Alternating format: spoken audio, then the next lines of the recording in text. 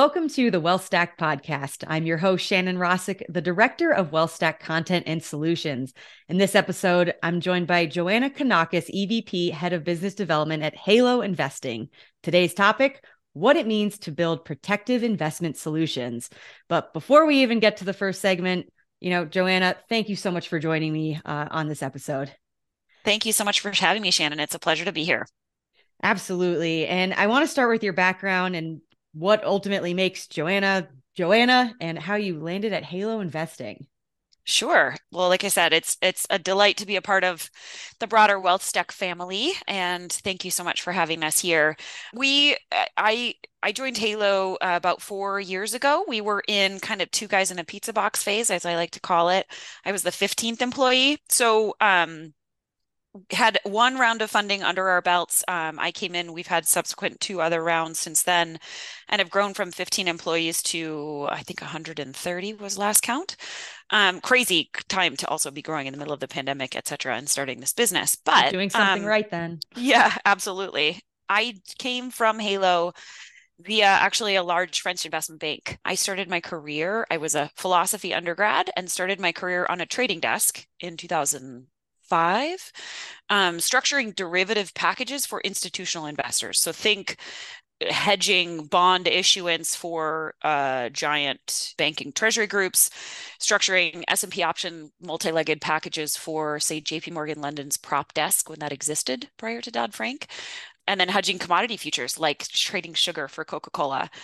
I did kind of all of that, learning the markets and kind of learning derivatives through until about 2012 when I moved into institutional sales, selling the clearing, financing, and structuring of those kinds of packages for those same kind of institutions. And then actually jumped over to retail in this jump to Halo. Really, it was, I realized that there was a huge impact on the ability to create and design personalized outcome solutions for end investors that was really similar to the same kind of sophisticated things that I was doing for PIMCO and JP Morgan, but delivered down to financial advisors and the individuals they serve at Halo. So that's why I made the crazy leap of a cushy banking career into a startup. That was going to be my next question because, like, Yeah. the cushy banking job to start up, that's never easy to do. So kudos to you, but it sounds like it's been going quite well. Yeah, it's been quite a ride. I told my husband when I had the conversation about kind of where does this go, I thought if like 1/10 of the things that these crazy founders say comes true, this is going to be a heck of a ride. And all of it has, and it has been quite a ride. Funny though, right? Like they gave me a Apple laptop and said, here you go. Like, and I thought, I can't even turn this thing on, let alone install my own Word press and whatever else. Well, you But made yeah, it this so far. So, exactly. So I guess like what makes me me, I am a risk taker. I like to think strategically about big problems and then figure out the way to start taking steps forward to solve them. And I really love engaging with people and learning about who they are and what makes them tick and what motivates them, and then aligning to that and helping solve their problems and my own at the same time. That's what gives me the best kind of value.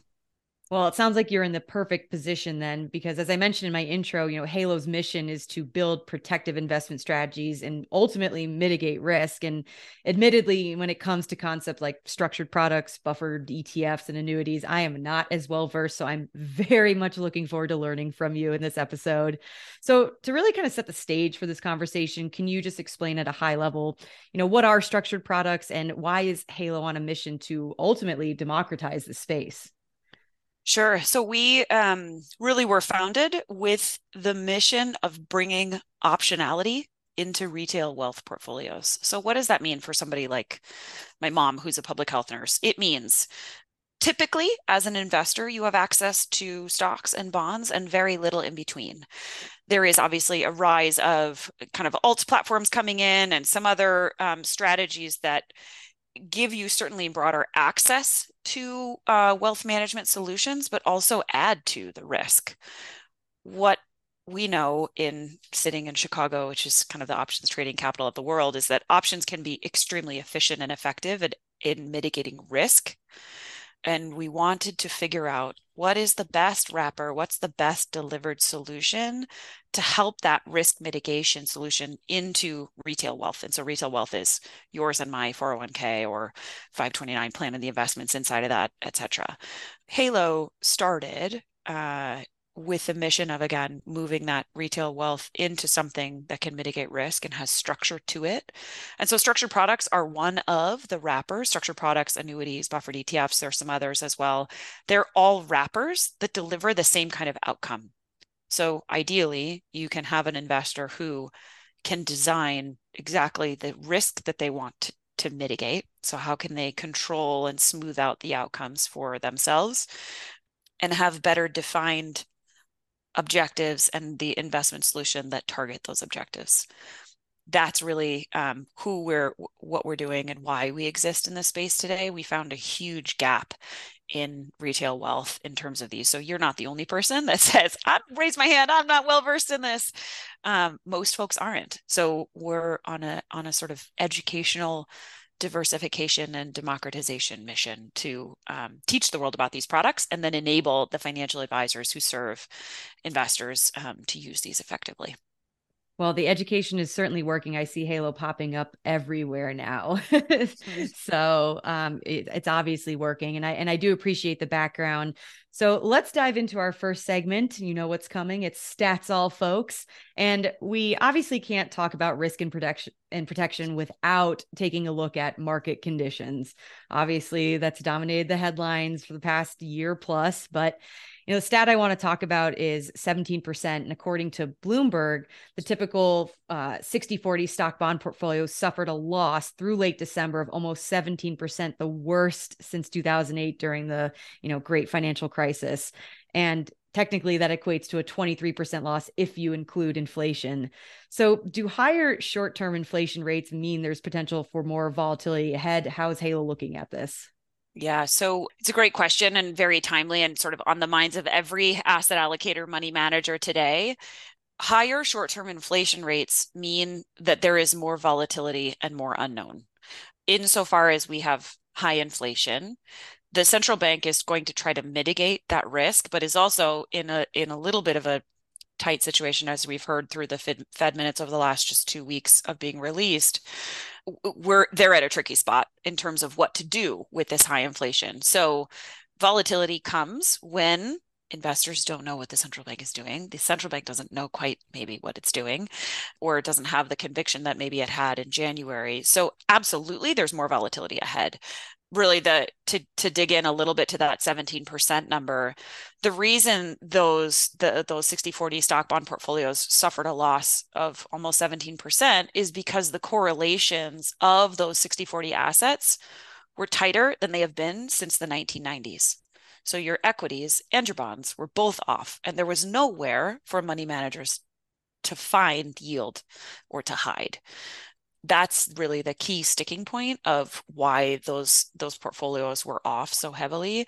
And then the question mark in front of every money manager's mind is, okay, where do we go from here?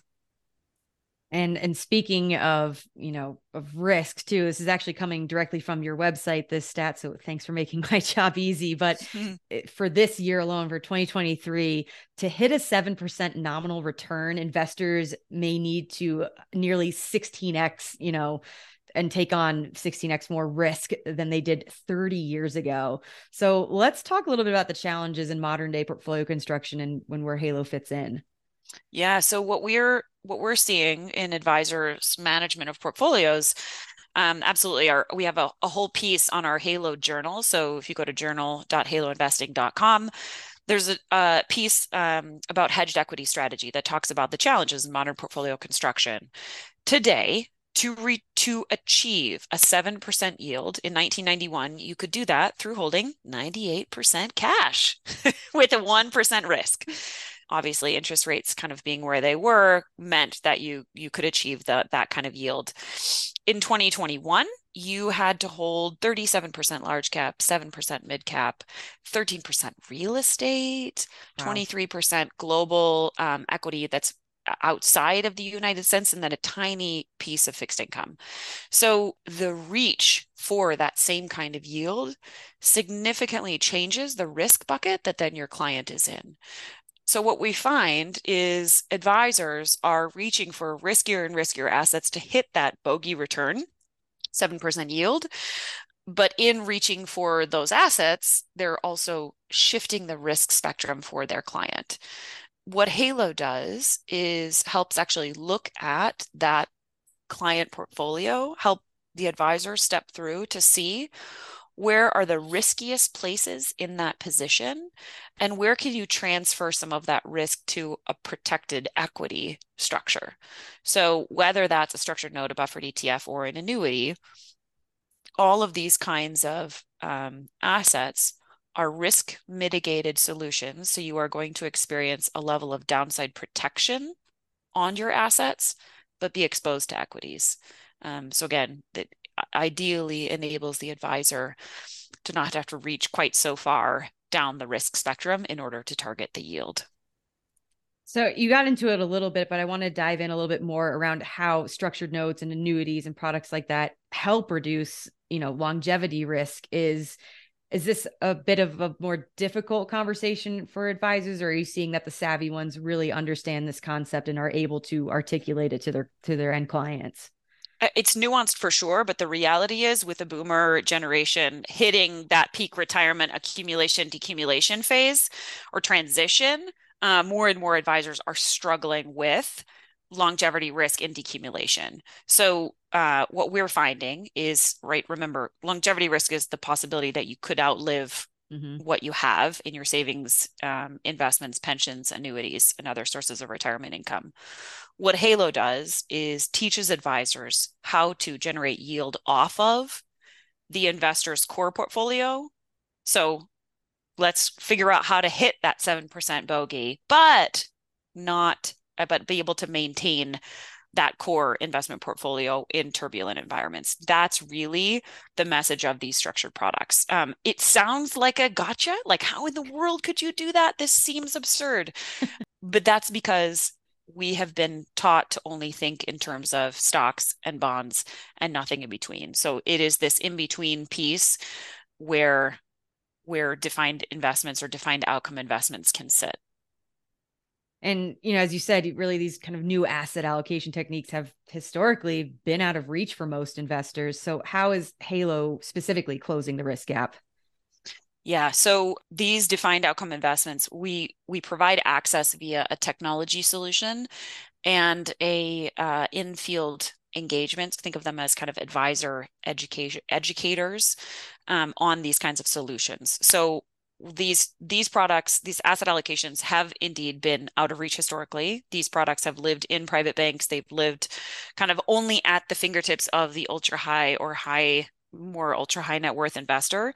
That's because they were inefficient to manufacture. So an ETF costs the asset manager that lists it, 250,000 upfront to build, but then they can scale the manufacturing and in the distribution of the ETF, or same thing in the mutual fund. Big money upfront, but then you can kind of distribute that out. Structured notes and even actually annuities don't work that way because there is CUSIP licensing every single month. There is maintenance of the documentation for it, et cetera, et cetera.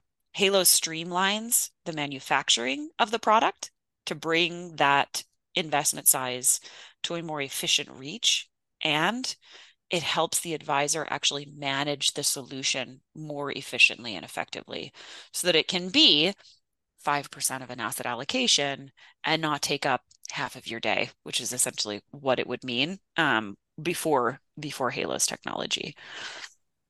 No, that makes sense. And specifically for the advisor, what does Halo's tech allow them to do? Is there a personalization aspect, price competition? What does that look like? Yeah. So for advisors that work with Halo, they have access to Halo's web-based platform.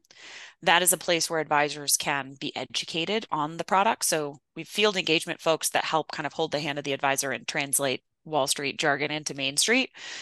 We also have education materials on our platform that help kind of reinforce for the advisor videos, content, screenshots of our platform, et cetera, that help the advisor really understand, master the products themselves. And then there are research tools. So there are tools whereby an advisor can see how putting a downside protection at 10% differs than 20, differs than 15, differs than 5, and kind of what that means also on an income projected basis. So we have tools where you can structure out an income product and then forecast what's the likelihood of that income being achieved. So it's a research, it's sort of education, research, and then transaction. So think Joanna in 2005 when I was structuring those option packages, I was calling around to the floors of exchanges. Think like a stockbroker in the 80s, right? Mm-hmm. Structured products were the last bastion standing that still are transacted via phone. And Halo was the first place that said, wait a minute, can we just put all of this on the lovely place called the internet and help advisors Doesn't have to be transact like these? this. Exactly. It doesn't have to be like this. Let's make this more efficient. And obviously, in making it more efficient, we can drive costs down for the advisor. So an advisor can browse through offerings that are available. Think like an ETF or a mutual fund shelf, products that are accessed today and for a minimum of $1,000 per account. That's bananas. Like you can create this crazy structure thing for $1,000 per client. And then our technology also helps design and personalize for the advisor if they want a very targeted outcome solution, say defined downside protection risk mitigation strategy. The advisor can design that on our tech and then bid out to the manufacturers of the product. So there's certainly personalization in this and price competition available for the advisor on our technology. And then the life cycle side. So let me just say, because these are not ETFs and mutual funds, custodial data is gappy, let's say. There are holes in the information that's available, and our technology provides a place for advisors to be able to manage these throughout their life cycle. So typically they're 2, 3, 4 in an annuity at 7-year term. Our technology helps the advisor manage that and sends push notifications and alerts as important income streams are coming through, et cetera. An ideal client type that you serve. Can you explain that a little bit? Yeah. So advisors that we work with, like I said, historically, they have been structured products have been in the private bank and sort of ultra high net worth side. We certainly dominate in the breakaway space. So our solution is the platform of choice for breakaway firms. Think of all the folks that are coming out of the wires, see what we do and say, oh my goodness, this is completely different than the way that we did it in the private banks I can and imagine. so much more efficient and so much better than they ever had there. So we dominate that space. We also, as we have been moving down market actually into the high net worth and mass affluent advisors, what we find is especially when it comes to core asset allocation and the way that we can teach advisors to use this as part of their core asset with $1,000 investment, this can be now accessed to sort of the mid-range advisor as well. So we work with firms across the country. We work with large enterprises. We're embedded inside of Pershing. So if you are a custodied client of Pershing, you can actually access Halo. They've upgraded their structured notes tech via us. So you can access somebody as giant as all of the whole Pershing network, all the way down to, a $50 million RIA that wants to use this as part of their core allocation for their clients. It really runs the gamut at this point. Great. And can you share a little bit about what's on the roadmap for Halo? Sure. So all of the ecosystem that we've talked about thus far covers advisors that are selecting their own asset allocation and directing their own end products for their client. Another way, the industry jargon of saying that is rep is PM business, right? This is advisor as a portfolio manager who is picking their equities and picking their mutual funds and picking their structured products or picking their annuities. Where we are going is really putting these defined outcome products into more broad advisory accounts. So in the hands of asset managers that can put this, say, in a SMA for sure to start. Ideally, we'll get to the point where we can put this in a UMA, where we can put it in an ETF, where we can put it in a mutual fund. That's where, from our mission and democratization and getting this in the right hands, that's where this needs to go next. So we launched last month 3 SMAs with core firms that are using Halo technology today. They eat, sleep, and breathe structured products and have. One of the teams actually came out of UBS, their firm called New Edge, a large breakaway firm. And they ran the structured note SMA inside of UBS. Now they break independent and want to provide that same SMA access to the rest of the US market. So we're partnering with New Edge and several others to promote these separately managed accounts that essentially deliver the same protective story, access to the same solutions, but outsource that expertise for advisors that don't want to manage that on their own. And I would imagine you'd expect to see more of that trend I building. certainly would. Yeah, I mean the fever from asset managers on going, wait, how can I diversify these portfolios that I've been running, ETF models, et cetera, has been cacophonous. Yeah. Well, great word, but exciting times indeed. Yeah. But I do want to jump to segment 2 of this episode, Joanna, of Ask Us Anything, where I've gone out to the social universe and asked them to submit questions they want answered by you. And we've certainly had some folks drop into the DMs this week. It's the time for it, that's for sure. Exactly. So the first question we had, which is, I feel like right up your alley, is all around the banking crisis. And this person asked, it's still to be determined if another banking crisis is unfolding following the failure of SVB. How does Halo Investing view this landscape currently? So I'll answer on behalf of Joanna, not on behalf of Halo Investing. Fair. I think my compliance would have my head if I answered on behalf of our whole firm. But I really view SVB as episodic and contained. The sort of risk and while contagion was on the table for a while, and there was certainly palpable market fear of banking crisis completely overtaking this country.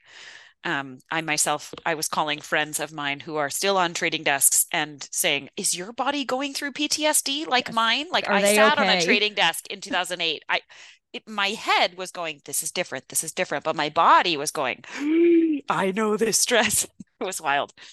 I, I actually, considering what we have seen, so let's look at the numbers, the statistics and the flows of assets into the big giant banks tells us that there is faith and consistency in the giant US investment banks, right? That you can just see that those numbers and those trends of the headlines over the last 2 weeks. We know that those too big to fail institutions are now massively too big to fail.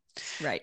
What SVB also taught us is that it wasn't just the too big to fail firms that were too big to fail. The central bank stepping in and buoying SVB in and extending FDIC limits and everything else tells us that any bank was too big to go at this stage of our economic cycle. And so I think that the SVB fallout will probably just require smaller and regional banks to be more diversified in their business. So again, SVB was episodic and contained, but that does kind of give smaller regional banks the wherewithal to go, okay, we need to diversify a little bit better.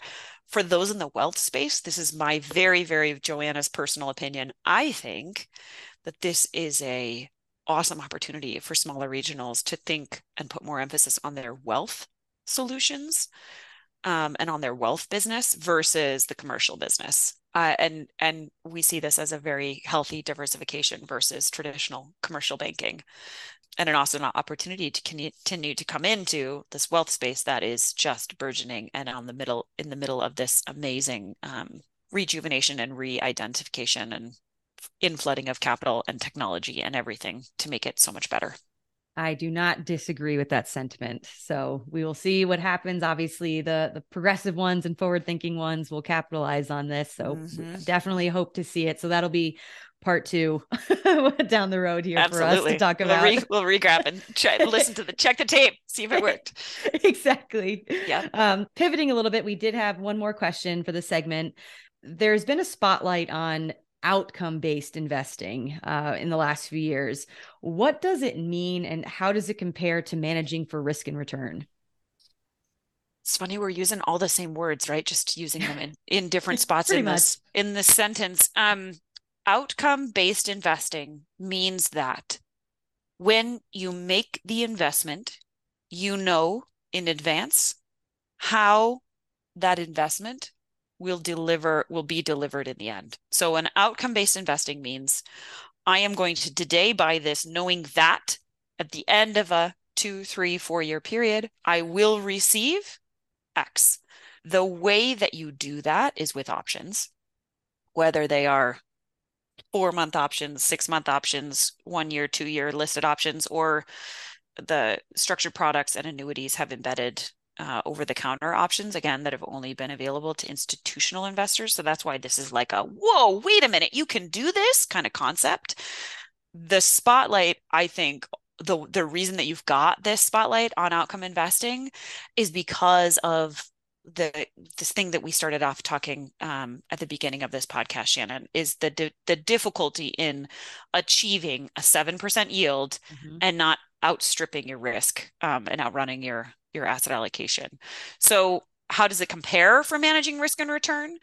I mean, I think that's a higher level conversation with the CIOs of the world that actually we are having today. It is more defined. In our argument, it is an easier way of managing actually your client human behavior rather than a CIO managing for risk and return. So in our experience, we find advisors that use these outcome-based investing as an emotional kind of soothe, along with being able to actually deliver the targeted yield that you're supposed to. So that's really, I think, the difference between just kind of managing between a 60-40 portfolio or changing the balance of that asset allocation. Well, I appreciate you being put in the hot seat and your insightful answers. So definitely answered these folks' questions. So thank you. But we have come to our final and my favorite segment, Stack It or Whack It, where I'm going to throw out a few technologies and be warned, they are not always wealth tech related. And you tell me if they are worth the hype or not. So essentially stack it or whack it. And the first one I have to ask you about, considering your banking background, is open banking. Is it coming for the banking world, worth the hype, stack it or whack it, or hybrid? Open banking is most definitely a stack it for me. The difficulty of introducing and implementing technology in the financial ecosystem is thoroughly laborious because of our compliance constraints. However, absolutely critical to maintain and be a relevant part of culture and society in the way that people need focus on personalization, how that open banking can give scaled access to impactful advice or guidance. Think about like if your financial advisor knows exactly how much you have in your 529 for your kids' college, how much more impactful can your financial advisor be when they can holistically plan for, say, the income shortfall that will I'm looking, my kids are 8 and 6, and I'm looking down the gauntlet going, how much is college going to be by the time they get there? Like that shortfall is going to be there. I would love think the effectiveness and efficiency of holistic financial planning can be that much more impactful with open banking data. So it's difficult. Nothing that's meaningful ever is easy. It is absolutely a stack it for me. All right. And the second one, and I hope I don't sound like some internet creeper, but when I was doing when I was doing my research for this podcast, A little bit. I Kidding. know. I'm kidding. I did stumble across your bio during said research, and it mentioned that you were a runner. So I have to ask you about running tech. I'm a gym rat, and so, but I am attached to my Apple Watch, but that is about it. And I stumbled across these things called connected smart insoles, and like you just slip them inside your running shoe and links to your phone so you can have metrics around your running speed, distance you've covered, calories burned, all that fun stuff. So is that better than clipping something to your waist or wrist, or again, an overrated tech that's just kind of a nice to have, stack it or whack it? Whack it. I'm a purist when it comes to running. For the longest time, I even hated wearing earphones or earbuds. Like I remember running with a CD Discman like this, like holding it flat so it wouldn't skip, right? But in general, I don't like technology. I actually would rather not wear a watch. I've never worn the heart monitors. So in some ways, at first I thought, oh, insole would be nice because then I don't have to feel anything and I don't have to hold it. But really, I'm also not a data junkie about my running. I just run and am feeling how I feel and go for as long as I need to run. So I'm not like a calorie counting, need to know exactly what this minute was and this minute. I just go, just Yep. go, Just appreciate it get for out what it there. is. Yeah, Exactly. yeah. All So right. I funny. love it. One stack, one whack. Fantastic. Joanna, it's been an absolute pleasure getting to know you and learning more about Halo investing. So please feel free to tell listeners where they can find out more about you and what you're working on. Yeah, Shannon, thank you so much for having me, and for having WealthStack and Halo's partnership be budding and growing over these last couple of years. That's right. The best place to find information about how we think about asset allocation and how the tools that advisors can access is really through our website. So haloinvesting.com. And then our journal, so journal.haloinvesting.com is our kind of educational hub for advisors and home office folks to understand and learn the way that we are different in this space and the solutions that we provide. In all of those spots, there's a big green box that says connect with a specialist. You can do that. Drop in my name if you want to talk directly to me. I run our business development, so I'm always interested in new and fascinating conversations with folks that are thinking differently about how to serve their clients effectively. I have to agree.